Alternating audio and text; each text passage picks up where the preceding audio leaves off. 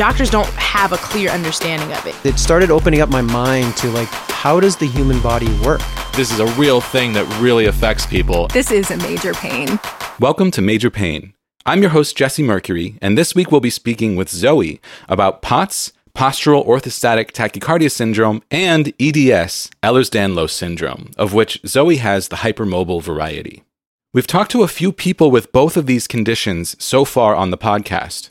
But even with the same disease, each person's journey through chronic illness is always so unique and so fascinating to me. And this was no exception. I was really looking forward to talking to Zoe because she's someone that I follow on TikTok, and I've seen her advocacy and all the great work she's doing on that platform. Someone I felt like I knew a little bit already, so it was really fun to be able to sit down and chat. Zoe will tell us about being hit back to back to back by COVID, a concussion, and mono last February at the beginning of 2021. These major stresses on her body led to a flare-up of not just EDS, but also POTS. And it was because of this flare-up that she was finally able to get diagnosed with EDS, having been experiencing chronic pain since as early as first grade. And something so interesting Zoe said was, being a first grader and experiencing chronic pain, she just thought that everyone else lived that way as well. And I think it's so interesting to think about the fact that we only live in our own bodies, and the way we experience the world is how we assume everyone else is experiencing the world, but that is often very far from being true. Zoe will tell us about how she's been working towards a degree in music education, but the changing nature of her physical state because of EDS has her thinking about changing her future plans as well. And this is something that, is so relatable to anyone with chronic illness, this idea of having to change what you plan to do with your future because your body will not allow your original plans to come to pass. But we'll also talk about how that can open new doors and new pathways that you would never expect to walk through. And just because you can't do what you'd originally planned doesn't mean you can't live a happy, fulfilling life. So this was an absolutely fantastic conversation. Zoe did a really great job. I'm very excited to share it with you, and we'll get to it in just a couple minutes. I have some great stuff to share with you with our growing Major Pain community across several different platforms. So first of all, let's talk about Patreon. We have a new Patreon supporter this week. Thank you so much, Stitch Spin, for signing up at the $2 per month supporter tier. I appreciate it so much. Stitch Spin, you now have access to all of our bonus episodes, and I'm very excited for you to be joining the community. Thank you. I appreciate it. If you are interested in supporting this show on Patreon, there are 3 tiers of support: the $2 supporter tier, the $7 patron tier, and the $25 per month producer tier. Thank you so much to our 4 $25 per month Patreon producers, Steve Kavanaugh, Chris Fowler, Ensign Q, and Trish O'Brien. Your support is massive in helping to keep this podcast going. If you'd like to learn more or sign up to support the show, you can head to patreon.com/majorpainpodcast. Another fantastic way to support this show is by leaving a positive rating and review on Apple Podcasts. And we got a great new review and 5-star rating this week from Hipster Leia. Hipster Leia writes, "Just what I need right when I needed it. I'm going through my own diagnostic journey to put a name to my major pain. Listening to this podcast has helped me keep a positive attitude about the process. It's so great to know that I'm not alone." Hipster Leia, thank you so much for that review. That really means a lot to me because, that's a huge part of why I started this show is that I went through that alone for so long, and that was so hard for me. And I just wanted the next generation of people being diagnosed to not have to do that alone. So to find out that that is happening really, really makes me happy. I'm so glad to hear that you're enjoying the show. Thank you for the 5-star rating. And Hipster Leia, if you ever want to come on the podcast and talk about your diagnostic journey, please feel free to send me an email, majorpainpodcast@gmail.com. And that really goes for anyone who is a listener of this show. I'm always looking for people to interview. I do have interviews scheduled out, filling up most of February at this point, but I'm looking to schedule into March. And, I'm just always looking for people with unique stories, interesting stories, rare diseases we haven't covered, or even diseases we have covered with different experience. I want to talk to all of you. So yes, feel free to email me, majorpainpodcast@gmail.com. We got a couple of new comments on our website on last week's episode. So last week we spoke with Janelle about CRPS, Complex Regional Pain Syndrome. And Janelle herself actually left us a comment on the episode. It says, "Jesse, thank you so much for having me on. You made my first time being interviewed comfortable, fun, and easy. Conversation flowed, yet you pulled me back when I had a moment of major ADHD and jumping all around. Thank you. If any of your listeners would like to learn more about or sign up as a member of NPC, the National Pain Council, they can do so at nationalpaincouncil.org. I'll be sharing this interview and your website on all my social media accounts. Until next time, #WeAreOne. Janelle, thank you so much. I really appreciate you sharing the episode. And yes, if anyone is interested in the National Pain Council, definitely head to nationalpaincouncil.org. You can find out more about what Janelle is doing, her work with that important organization, trying to get pain patients connected with the pain medication that they need. We also got a comment from Crystal on that same episode. Thank you for your advocacy. Thank you, Janelle, for your activism and work with the National Pain Council, which I support every month, by the way, and on behalf of chronic pain patients everywhere. Absolutely, Crystal. Thank you so much for that comment. As far as my own diagnostic journey is concerned, I finally have my liver biopsy scheduled for next week. For anyone who's unfamiliar with my situation, I seem to have something wrong with my copper processing in my body, and we're still trying to figure out if my body is holding on to too much copper or if I have too little copper in my body. We're not totally sure. We still haven't been able to get conclusive results from my diagnostic testing, and a liver biopsy is one of the last lines of defense as far as trying to figure this out. It's one of the last things that they recommend you do in this diagnostic process because it is the most dangerous, but I'm at the point where none of the rest of the diagnostic testing has been conclusive enough to show whether or not my copper is high or low, or maybe even normal. We really can't tell, so we have to do this test, and it's been a couple of months of me trying to get it scheduled, and I finally heard back, and it's scheduled for next week, next Wednesday. So this might actually interrupt the flow of the podcast. I'm not totally sure what's going to happen. I'm going to attempt to get a show out next week and the week after as planned. But if I have a bad recovery from the liver biopsy, or if there's a little bit of prep that I need to do, and if I'm not feeling well enough because of the prep that I have to do, there might not be a show next week. Not totally sure at this point, but I will keep you updated on TikTok and Instagram, our social media platforms that I use for the show. And you can find us on both at Major Pain Podcast. But, fingers crossed that I might have an update about my diagnostic journey coming up soon. Last time I thought I was getting an update, I didn't get one. And it's possible that will happen again, that it will still be inconclusive, I don't know. I really don't know. I'm really hoping for some conclusive results to find out what exactly is going on with my copper levels and if it is something that is treatable or even something at all. So, yeah, so fingers crossed. And I'm not 100% sure if there will be a show next week or the week after. There might be one, but not the other, or there might be both, or there might be neither. I just wanted to let you know ahead of time just because I'm wading into uncharted territories here. I'm not sure what to expect.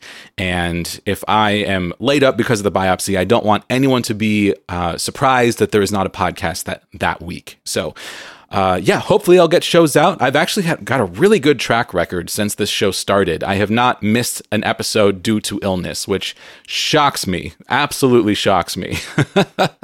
I never thought that was possible for me, and I've really surprised myself, which is really exciting. But it could, it's going to happen eventually, I'm sure. I am chronically ill. I'm sure at some point it will prevent me from getting an episode out. It could happen in the next week or two, so just wanted to give you a heads up.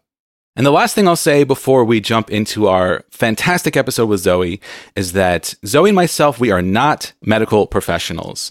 So please do not take any medical action based off what you hear in this podcast without first consulting your doctor. All right, well, let's jump into our conversation with Zoe about POTS, postural orthostatic tachycardia syndrome, and Ehlers-Danlos syndrome.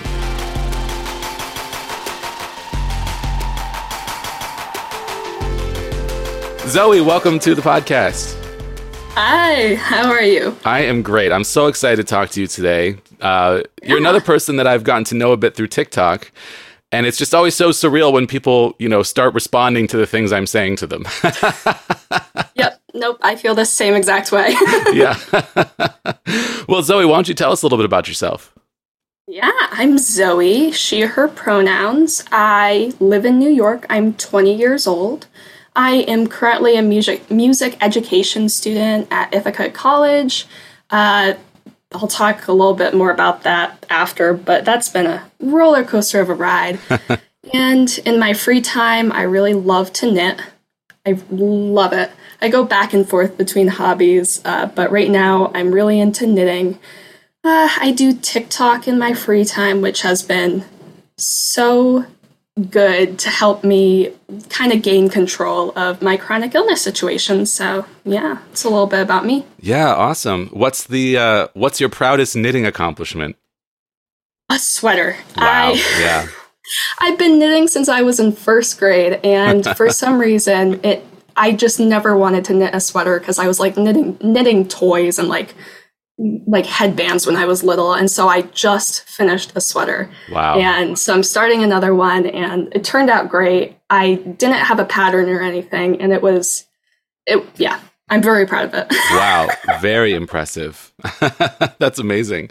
And you're a musician as well. I didn't realize that. Yeah, I'm a vocalist. Oh, awesome. Very cool. When did you start singing? Oh, goodness. Forever. I mean, my dad used to play guitar, so I used to like sing with him, and then I used to do musical theater in elementary and middle and high school, and then I realized that I could not belt for the life of me, so I switched to classical music. Oh, wow. Do you have a favorite composer? No, not really. I should like classical music more than I do, but Yeah. I'm not too into classical music or any composer in general. So Yeah, it's interesting. I just like indie music. I was a music major and did a lot of music history classes, and it's just studying like the history of music. It's so interesting how tastes have changed. You know, like classical music still exists. There are still people writing new works for symphonic orchestra and all that stuff, but the general population doesn't listen to it anymore. It's so interesting because there's so many like masterworks, and even I mean, I love so much of it, but I just don't listen to it. You know, I'm just listening to podcasts. Same. Yeah. So yeah, I should also listen to music more than I do, but podcasts for the win. Yeah, absolutely. Well, I love having voices on. I think with chronic pain, it's like one of my favorite distraction techniques. Like if I'm having a hard time falling asleep, or if I'm cooking breakfast or like taking a shower, I got podcasts on all the time. Mm-hmm, yeah. Yeah. Definitely throughout quarantine, I like lost my social connection with everyone. I feel like everyone did. Yeah. And I feel like podcasts filled that void. I don't know if that's good or bad, but it really, really helped. Yeah. Well, speaking of podcasts, we are on one right now. So let's get into this. Zoe, what is your major pain? My major pains are POTS, postural orthostatic tachycardia syndrome, and EDS, which is Ehlers-Danlos syndrome. And I know people on here have had those conditions and explained them, but I'll explain them too. I wrote them down so I could be okay, so postural orthostatic tachycardia syndrome, it's a type of autonomic dysfunction that affects blood flow. So when you stand up, the blood vessels don't constrict as much as they should, or you might just not have the normal amount of blood. So not enough blood gets to your brain. So that causes lightheadedness and fainting and a lot of other symptoms. And then Ehlers-Danlos syndrome is a hereditary disorder that affects the collagen in your body. So the skin, connective tissue, teeth, ligaments, bones, tendons, muscles, they're all affected by that. Yeah, well explained. And yeah, like you said, we've talked to a couple people on the show with both conditions, but part of the fascination for me with this show is how different everyone's story is. Even with the same conditions, you know, everyone's history and journey with chronic illness is unique. And I'm excited to learn about yours. So let's get into that. When did your health problems first arise? My goodness. They probably arose a lot younger than I thought they did. So last February, I had COVID. And then in March, I got a concussion. And then in April, I got mono. And that put me into a major flare-up. Like, It was so bad. For a while, I didn't know I had mono because I guess after COVID, Epstein-Barr reactivation is very normal. But no one told me that. And so I thought I was getting like chronic fatigue syndrome because I could not walk. I had to have a cane. I had to drag myself up the stairs. So I was getting so scared. Thankfully, it was just mono. But after that, I had so much pain and I was like, my POTS just flared so much. And so I was like, okay, I need to get this figured out because something in me was like, okay, this probably won't go away. Something is wrong here. So I started setting up doctor's appointments. And my primary care doctor, I'm so glad I had her, because a lot of doctors will either know POTS or EDS. Not a lot of people know both. And my doctor knew both, and she knew a lot about them. And I had no idea. I knew what both were, and I was looking into both as things that, oh, maybe this could be wrong, or maybe this is the answer. And so I went to her, and she was like, I think you might have POTS and EDS. And I was like, okay, POTS, like I can see that, but EDS, I thought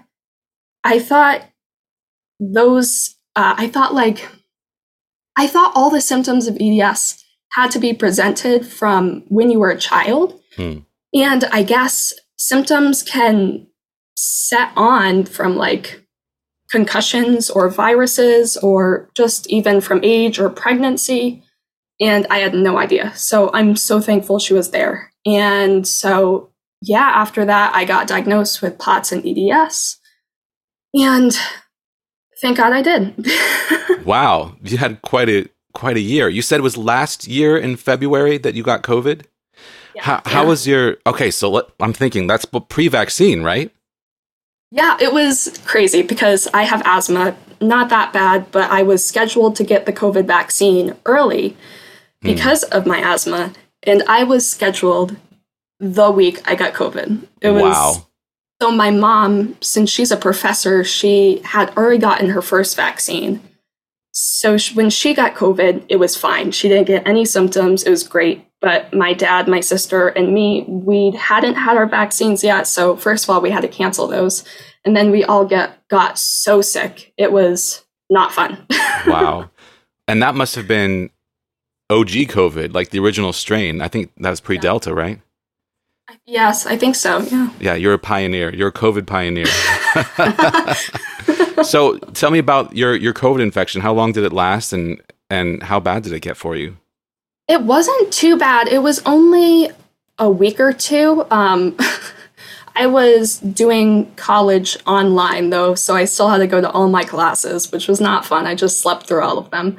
But it didn't get too bad. It really wasn't the worst. My dad got it not great. He was the worst out of all of us. He had lower oxygen levels, but all of us recovered fine. It didn't look like any of us were going to have any long-lasting COVID symptoms, but it was weird because while I had COVID, the day I found out I had COVID, I saw a TikTok of someone saying they got an autoimmune disease from COVID. Yeah. And I just had this sinking feeling of if this is going to happen, it's probably going to happen to me. And so in that moment, I was like, this is not going to be a good year.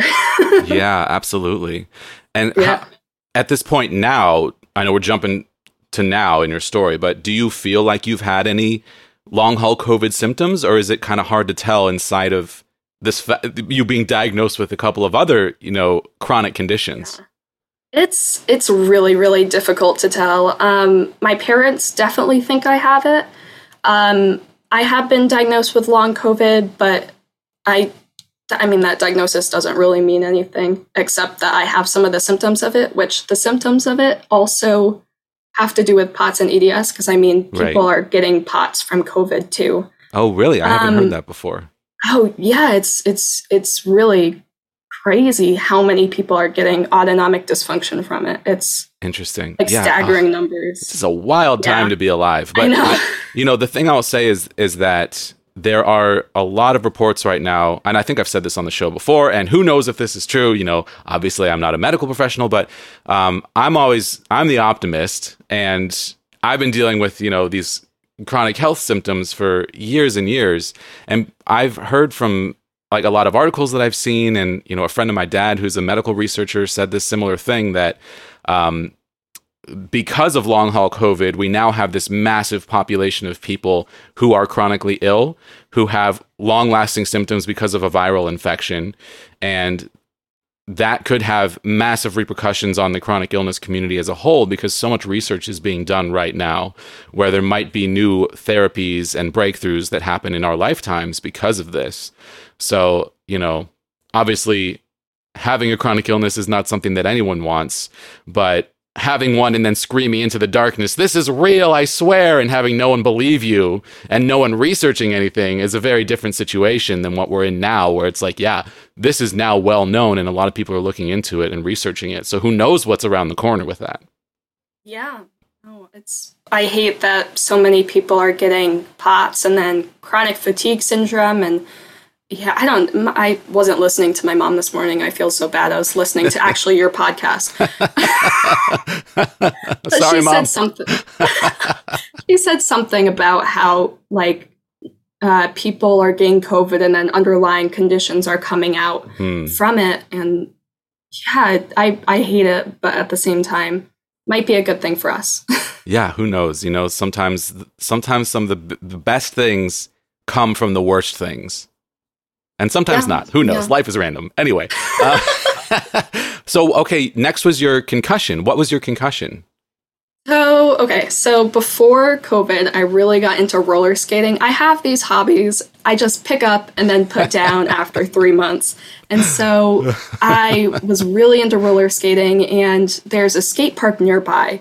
So I had a helmet on. I was fully protected because, but I tried to do a drop down into the bowl and didn't do it properly and hit my head. Thankfully, I had a helmet on, so I didn't think anything was wrong. I didn't black out. I didn't really get a headache afterwards for a few hours. My tailbone hurt, but otherwise it was fine. And then 3 days afterwards, I realized that I had a headache for 3 days, and then it had turned into a migraine. And I'm like, "Hey, Mom, I think I might have a concussion." And she's like, "Oh, yeah, you probably do." But because she's a PT, she was like, "Well, if we go to the doctor, you didn't pass out, they're not going to do anything." So we waited a month, and my symptoms had progressed a lot since then. The second week of my concussion, I was getting so dizzy because from my EDS, I have weird neck pain. I think I might have some type of craniocervical instability. I have not been diagnosed, but that's just what my symptoms present as. And so I'm thinking from the concussion, it made my craniocervical instability worse, which resulted in a lot of dizziness and a bunch of other symptoms. And thankfully, because my mom is a PT, she was leading me and doing some exercises, and that just made it a lot better. And so at the month's end, I was like, okay, we need to go to the doctor right now because it's not getting any better, and I just need to figure out if it might be something else. So we went to the doctor, and she confirmed, yeah, it is a concussion. It's not a bad one because you didn't black out, whatever. And I was like, great. And then she asked me how bad my headaches were. And I was like, well, compared to my daily headaches, they're probably a 6. And she was like, "What do you mean your daily headaches? You're not supposed to have daily headaches." Yeah. And that was when I started to realize that I had chronic pain, because I know now that I've had chronic pain since at least first grade, because I remember having back pain in first grade. But I thought just all of us first graders were suffering together. Yeah. And so when I realized that, I was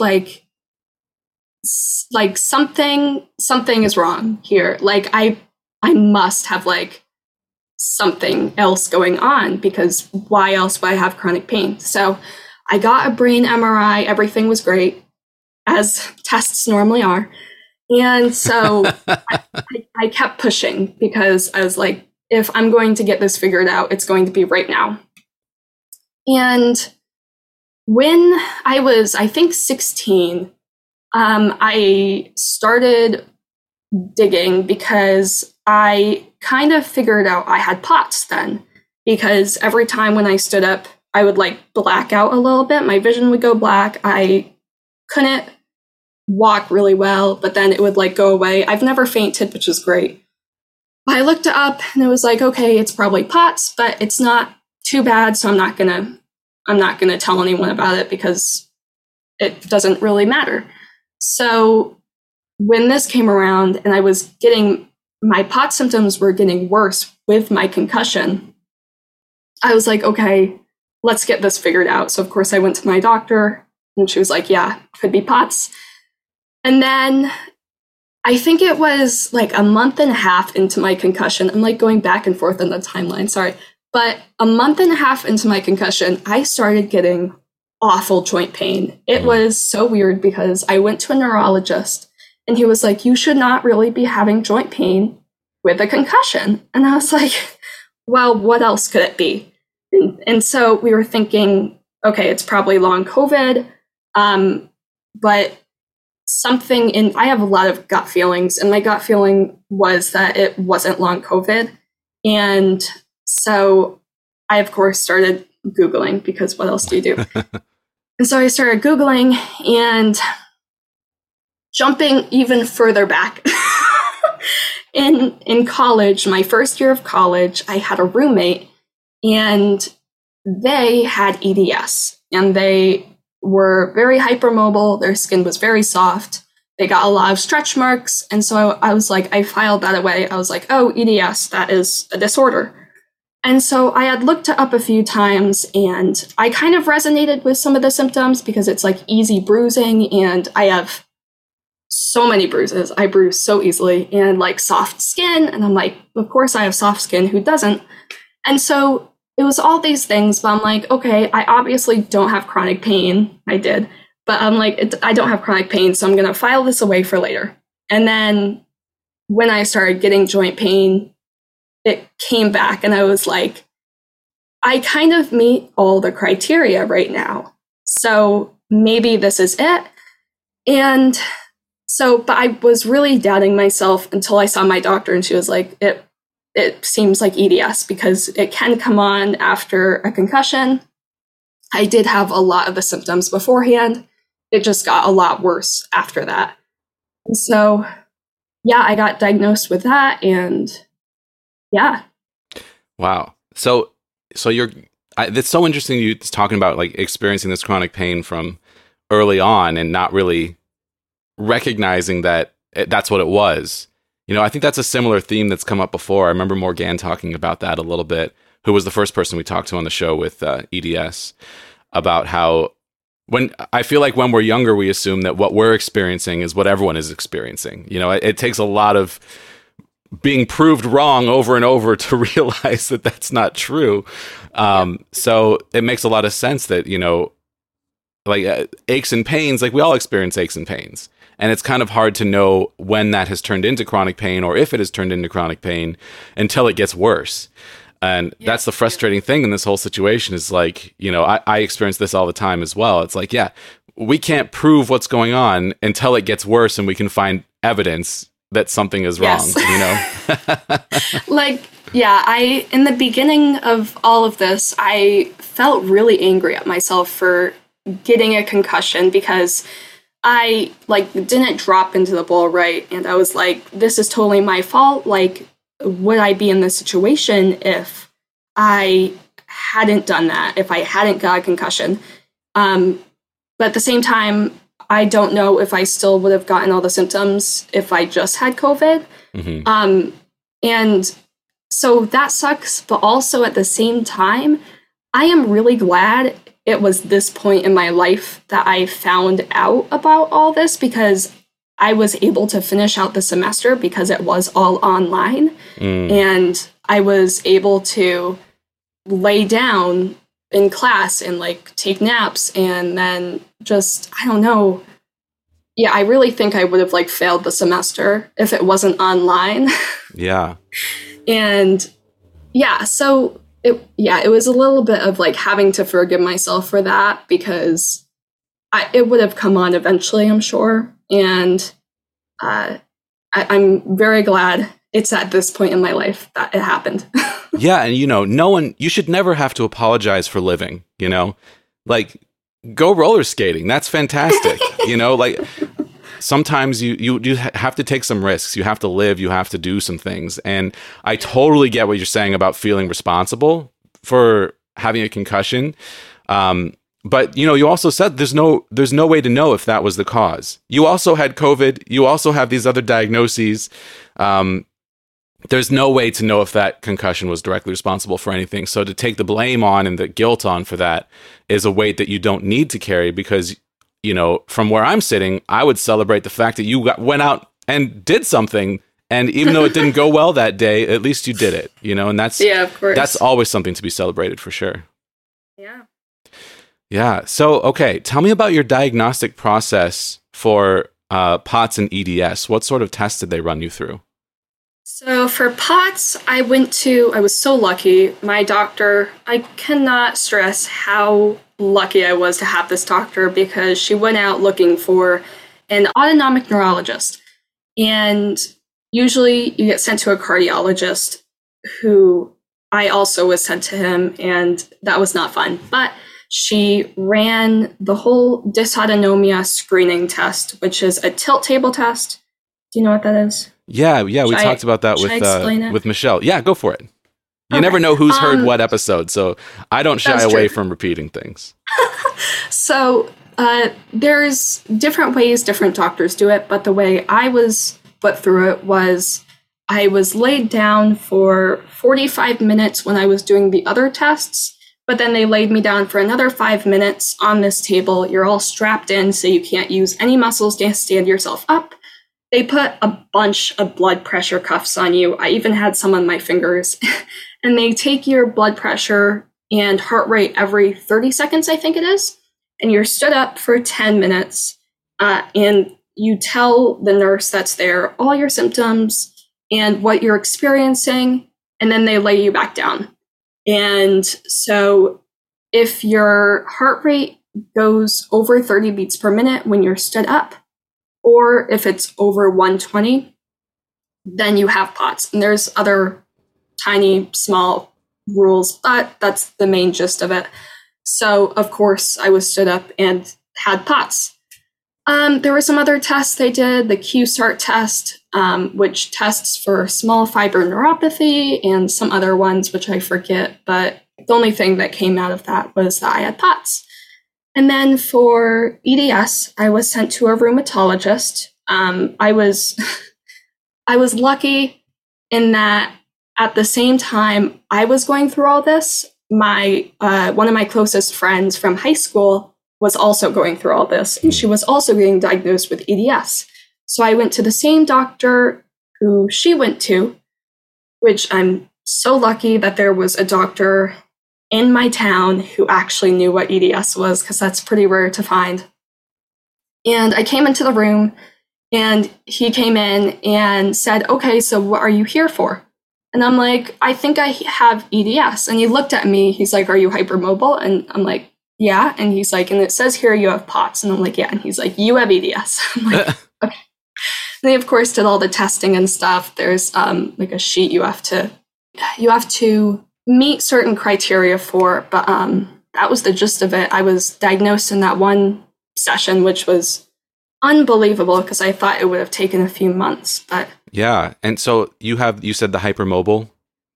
And that's the type that it's the only one where they don't have a genetic marker determined yet, although there's ongoing research. Which is interesting, because it's the only one that I've talked to people with. I'm curious to talk to someone with other forms of Ehlers-Danlos. If you're out there, hit me up, majorpainpodcast@gmail.com, because it seems like there's just this explosion of people being diagnosed with EDS right now. And it's pretty wild. It's unbelievable. I see like people online being like, this many people can't have EDS, and I don't think people understand that medicine is ever changing. Right. And just because EDS is classified as rare right now does not mean it is actually rare. And I mean, the criteria is still changing. It's still being changed today. They're going to release a new criteria in a year or a few. I'm not actually sure, but it's just ever changing. And I think now that more and more people are learning about it, I think through TikTok, more people are getting the help they need, which is incredible. Absolutely. Yeah. And we also still don't know what causes it. And it's like, there was this explosion of cancer after cigarettes became really popular. Like, what if it's, there could be some correlation found someday in the future, That is true. to something that has become ubiquitous in our society. Maybe it's, Apple products. I don't know. I'm kidding. It's, that's ridiculous. Or cell phones or something, like all the radiation that we're all exposed to on a daily basis now. Like I don't hold my phone up to my ear. I always have it on speakerphone just because I'm just so nervous to have that much radiation by my brain because I'm paranoid about this kind of stuff because I'm undiagnosed. So I think everything's trying to kill me. Yeah. So I don't know. I feel like there's something happening that we still don't understand as a society with EDS, and I hope that we get there someday. And I also think that, there's just so many people in chronic pain who are undiagnosed or who've been diagnosed with fibromyalgia because that's sort of like a catch-all diagnosis, as well as, I don't want to imply that that's not a real thing or that that's like those people are absolutely in pain. I've been diagnosed with fibromyalgia in the past, even though my doctors now disagree. But I feel like there's probably a lot of people out there that have been diagnosed with fibromyalgia that might have EDS. And definitely. Yeah, we just don't know yet. So keep it up, science. Let us know. So how did your life change after getting these diagnoses?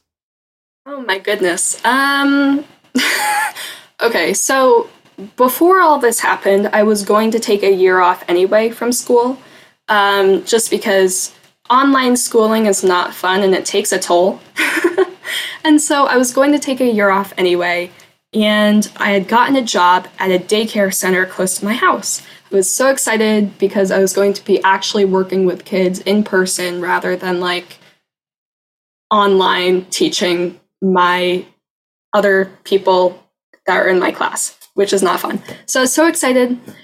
And so it's in September. There was no doubt in my mind that I was going to do it.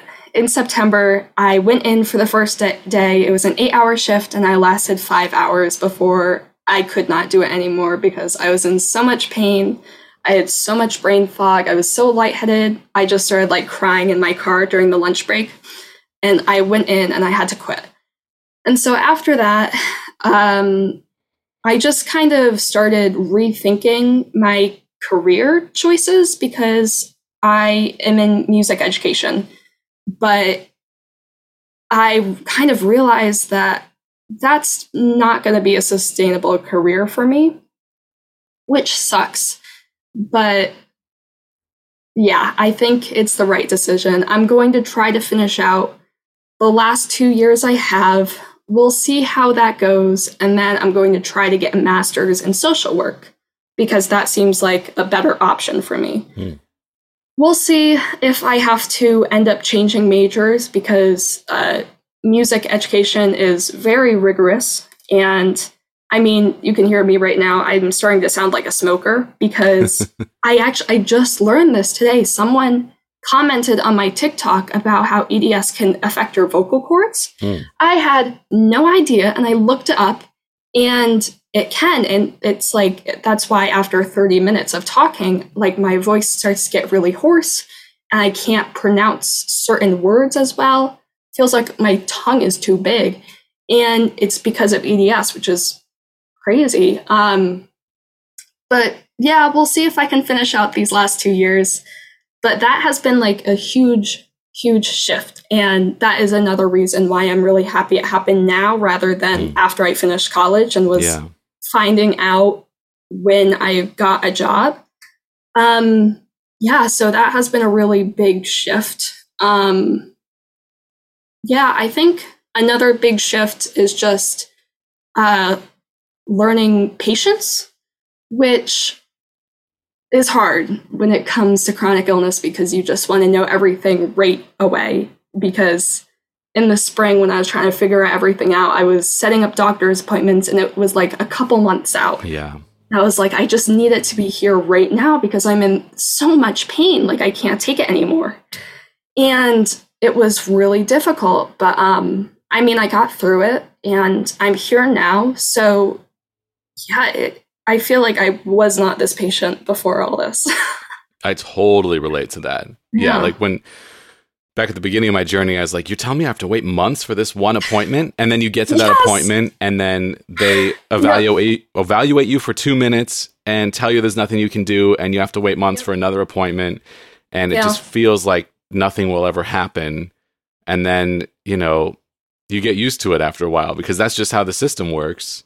And you recognize that, you know, if you don't learn patience, you will go crazy. So you have to. Yeah, it's a really important skill to have with chronic illness.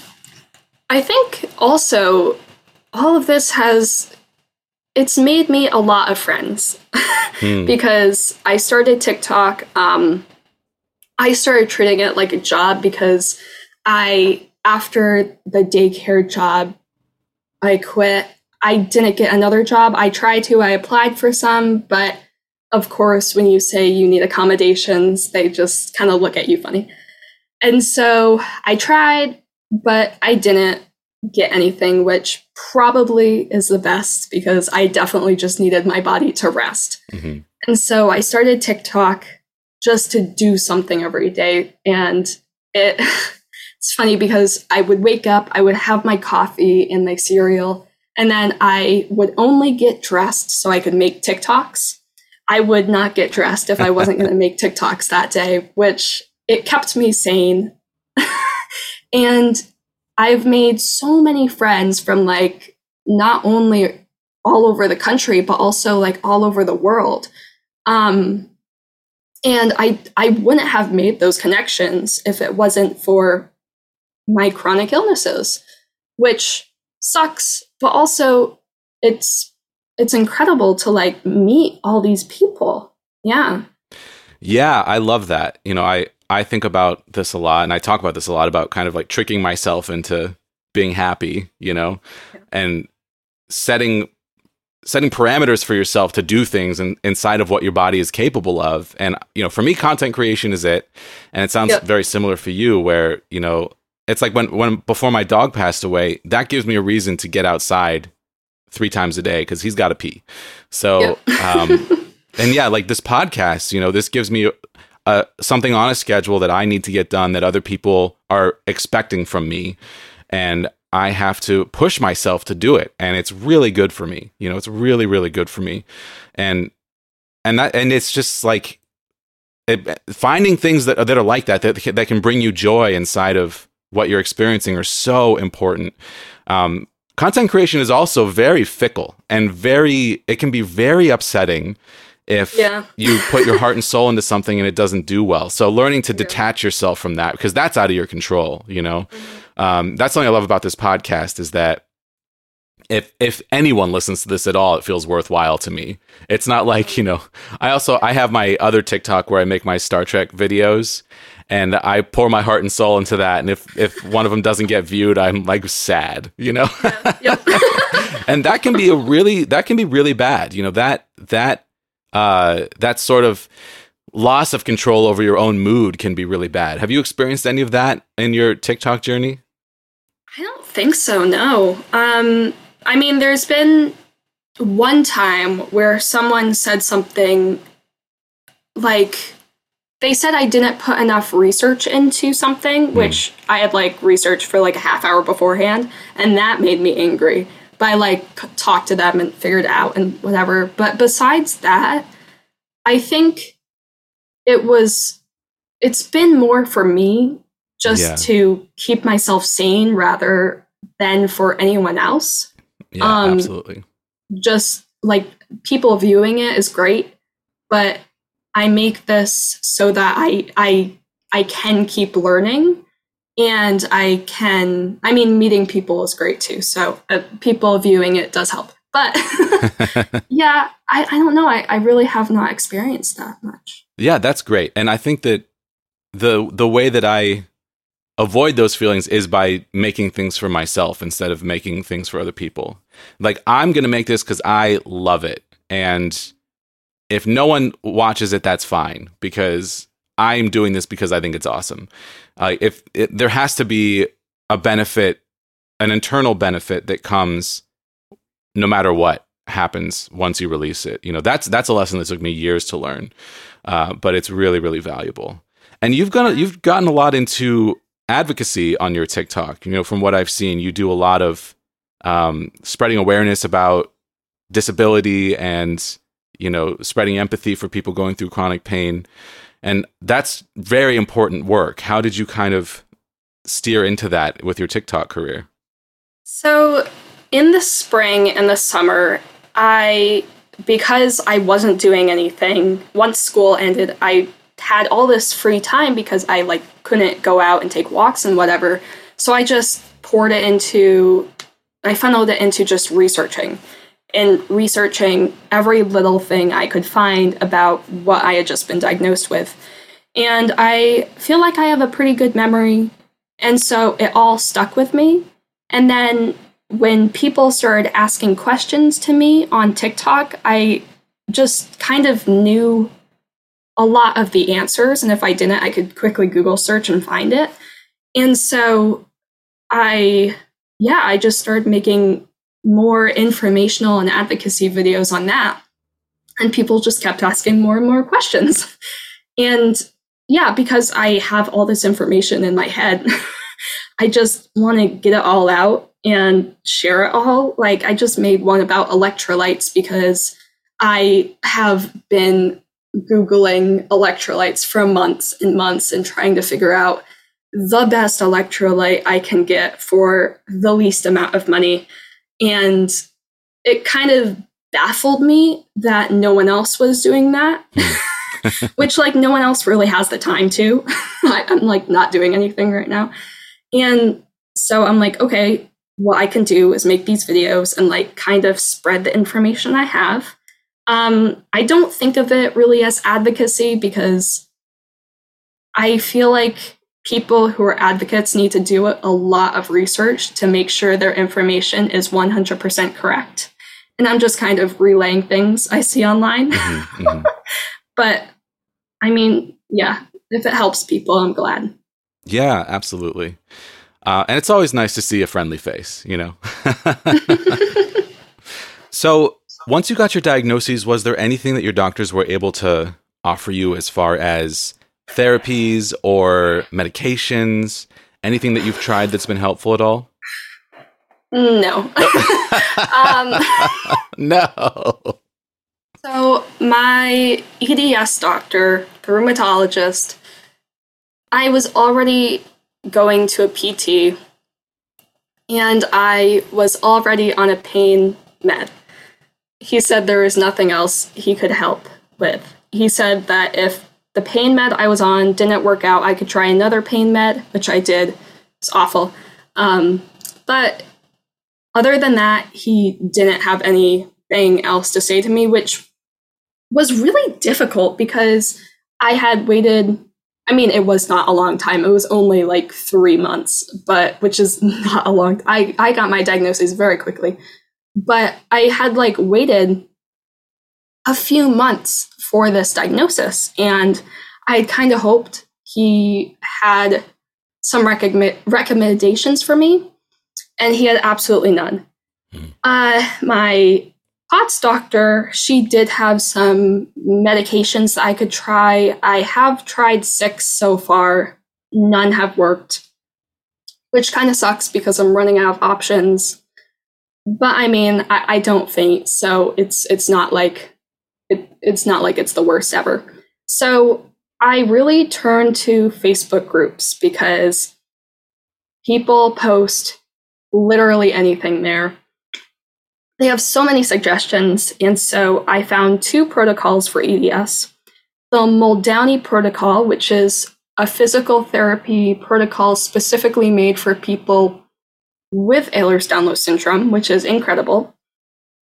I did try it for 3 months, and I did it way too fast. I didn't know you could slow it down, but I did it way too fast, and it made my lower back pain worse. So I stopped it, and I haven't started it again because I'm just trying to figure out if other exercises are better for me. But that's a great one that people have had a lot of success with. And then there is the CUSAC protocol, which is more based on a Facebook group. and it's a supplement protocol. I also have kind of stopped that, but also people have had a lot of success with that. And then for POTS, I started doing this thing called the CHOP protocol, which I'm blanking on what CHOP stands for. It's some hospital, maybe Cleveland, I'm not sure. But that is a protocol for exercises. It starts out with recumbent exercises, so a recumbent bike, a rower, or swimming. And then slowly, after like 3 or 4 months, you go to more vertical exercises. I also stopped that one because I also did that one way too fast. My whole life, I have tried to do things very fast. And I'm trying to slow them down now because now I'm finding out that if you do it fast, it's going to cause a flare.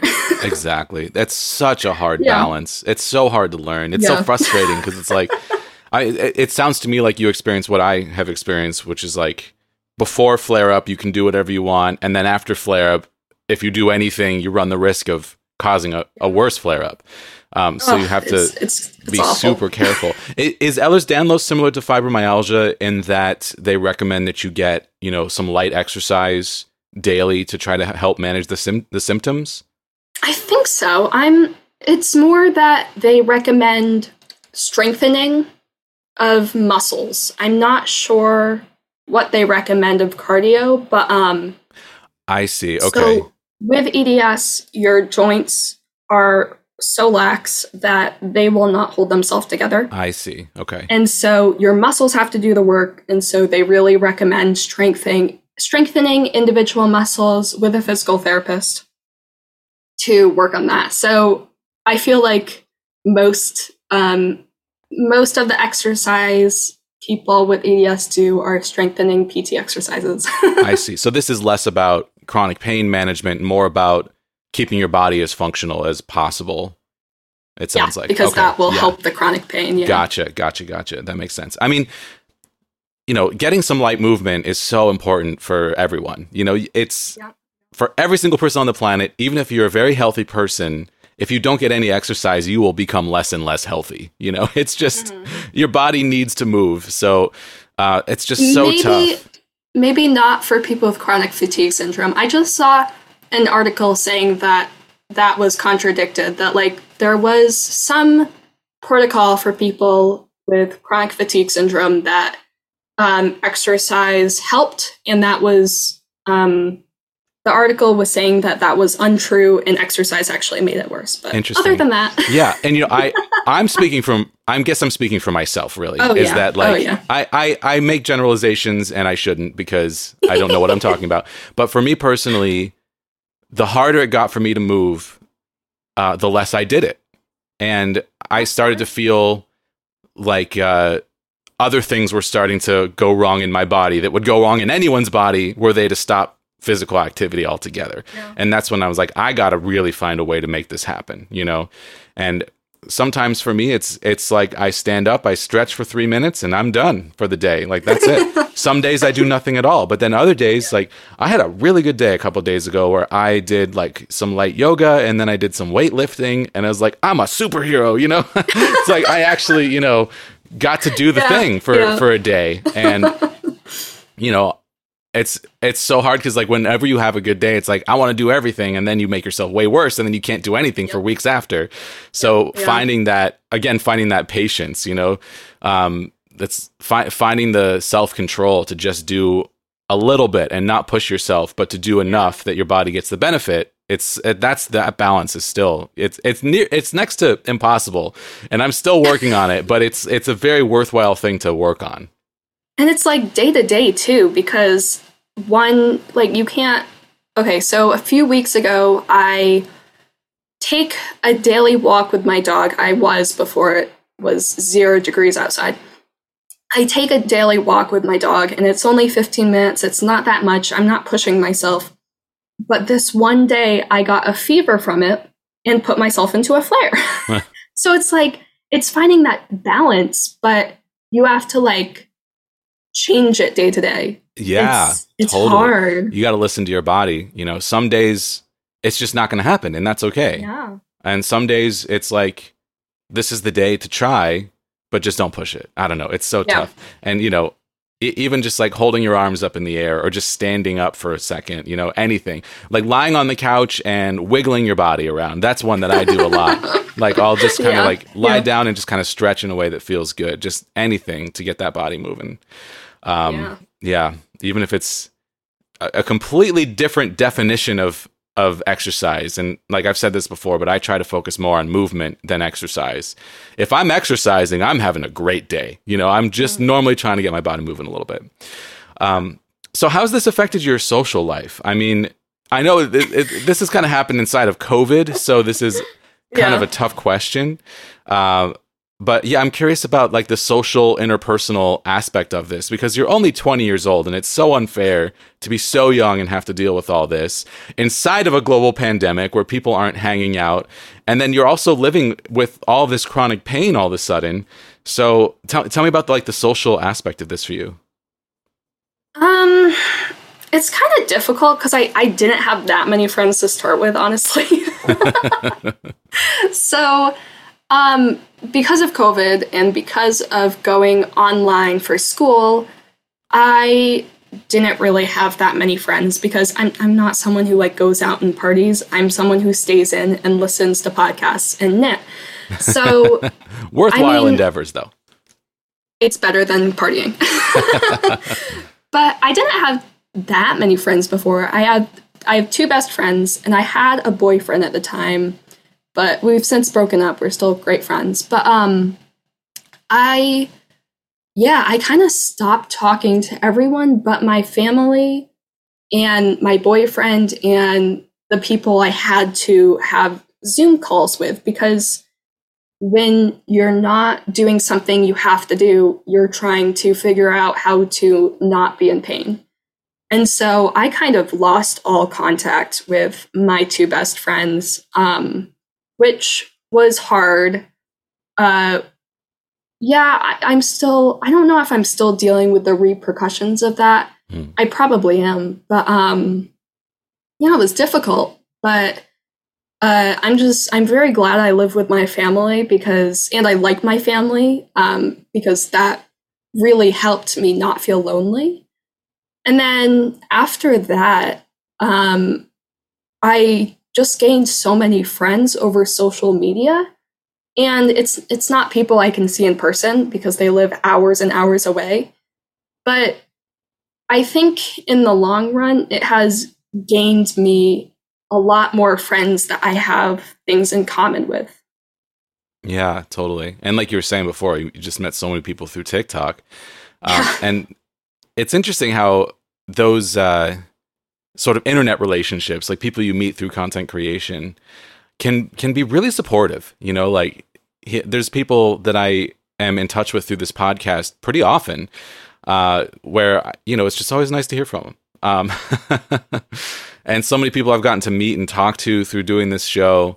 And I want to have relationships with everyone, but there's like at this point we're over 40 episodes, and it's like, wow, this is a lot of amazing people that I've been introduced to, which is, it's so cool. It's so powerful to have these tools at our fingertips. And because of COVID, the tools have become easier to access and to use, which is really interesting. Yeah, it was wonderful. I think it was Halloween.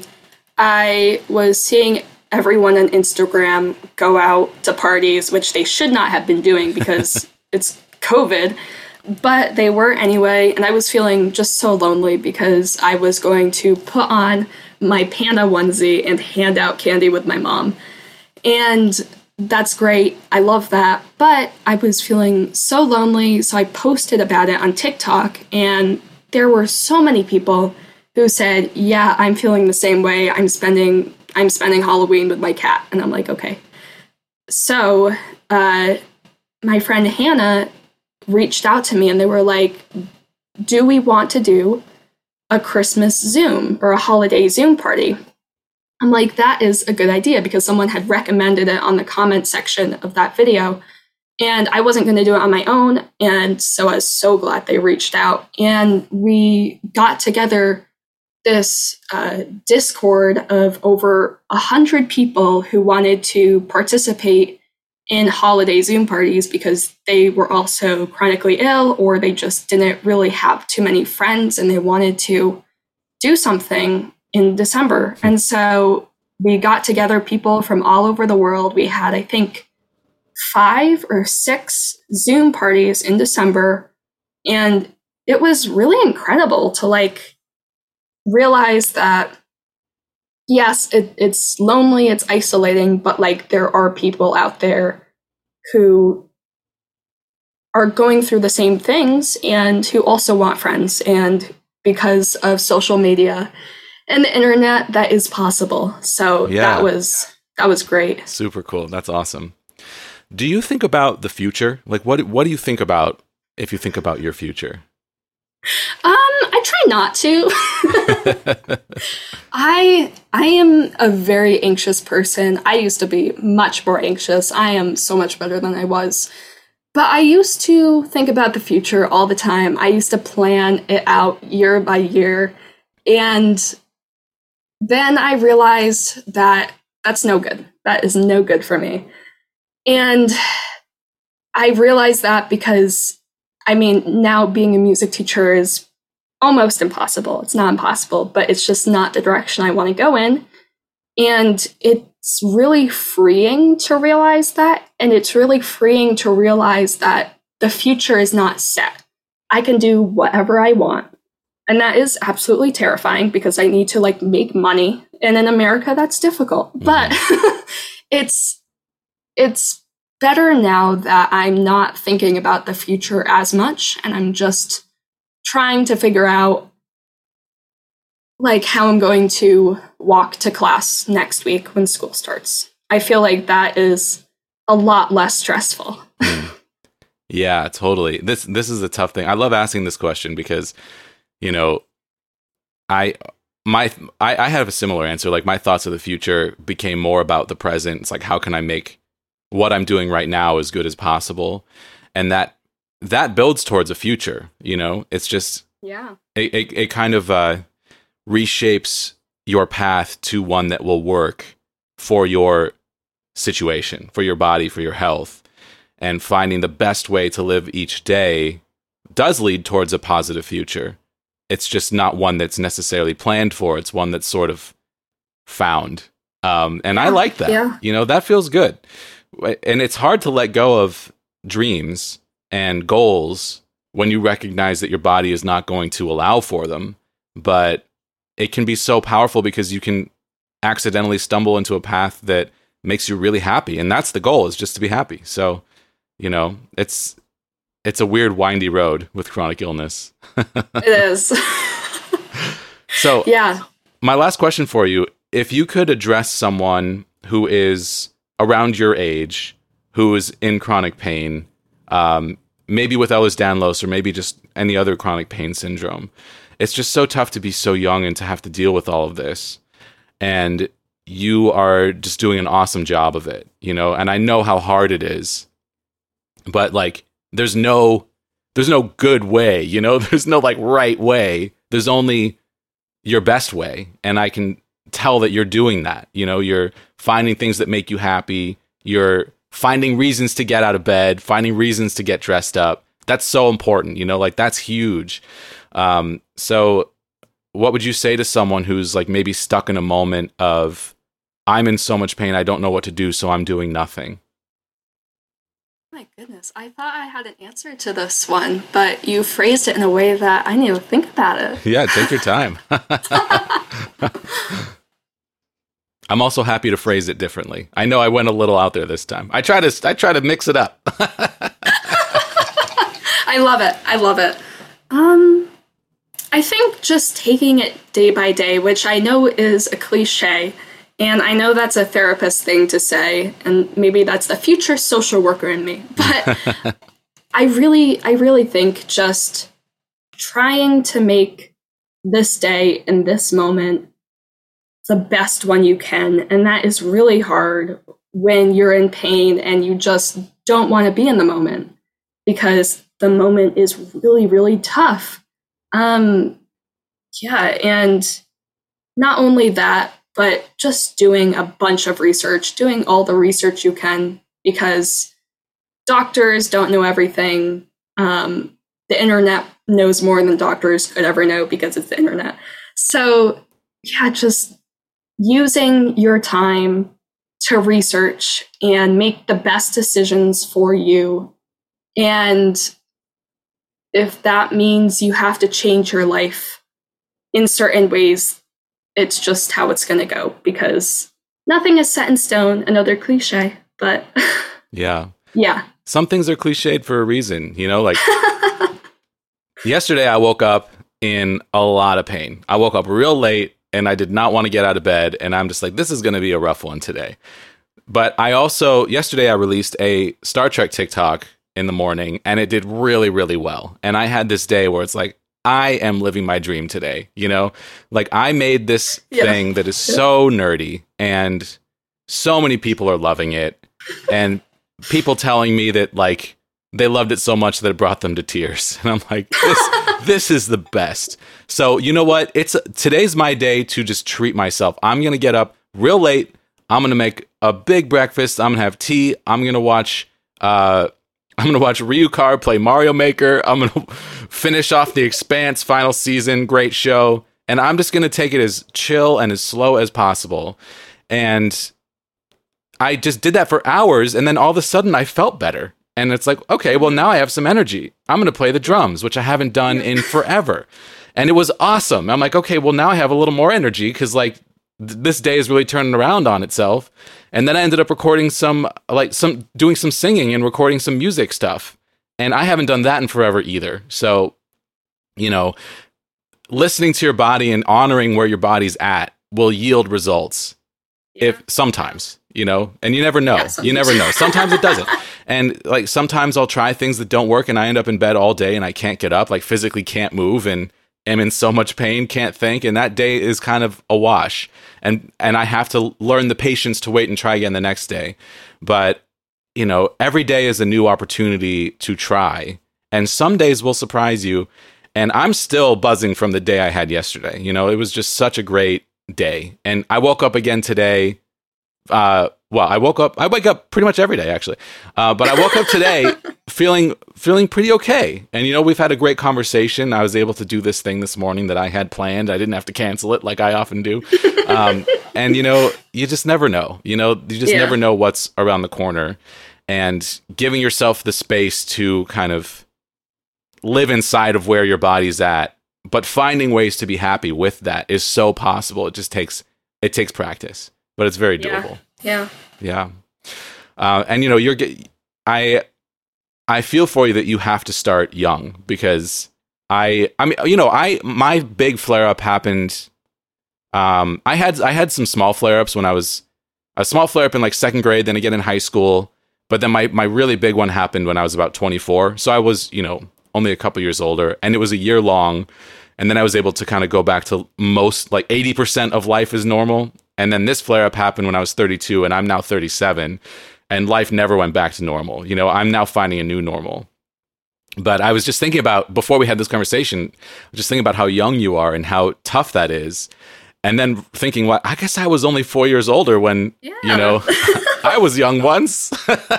I feel like so many people say that, like, my grandma always says, like, it's just so hard because I'm so young. But I mean, you're the age you are. Like, you feel the same as everyone else. When I say I had back pain in first grade, people are like, "Oh my God, I cannot imagine that." But it's your normal. Like, right. It matures you fast, but it's the only life you're going to experience. So you just kind of make the most of it. Yes, absolutely. That is a wonderful note to wrap things up on. Zoe, you did amazing today. I would love for people to be able to find your TikTok or anything else you want to share. So please share with us where you can be found online. Yeah, my TikTok, I actually just changed the username because TikTok did not find my username suitable anymore, which does not make sense. But it is zoe.grass, Zoe.gras. Awesome. That's easy. Yeah. Anything else that you want to plug? No, that's it. Awesome.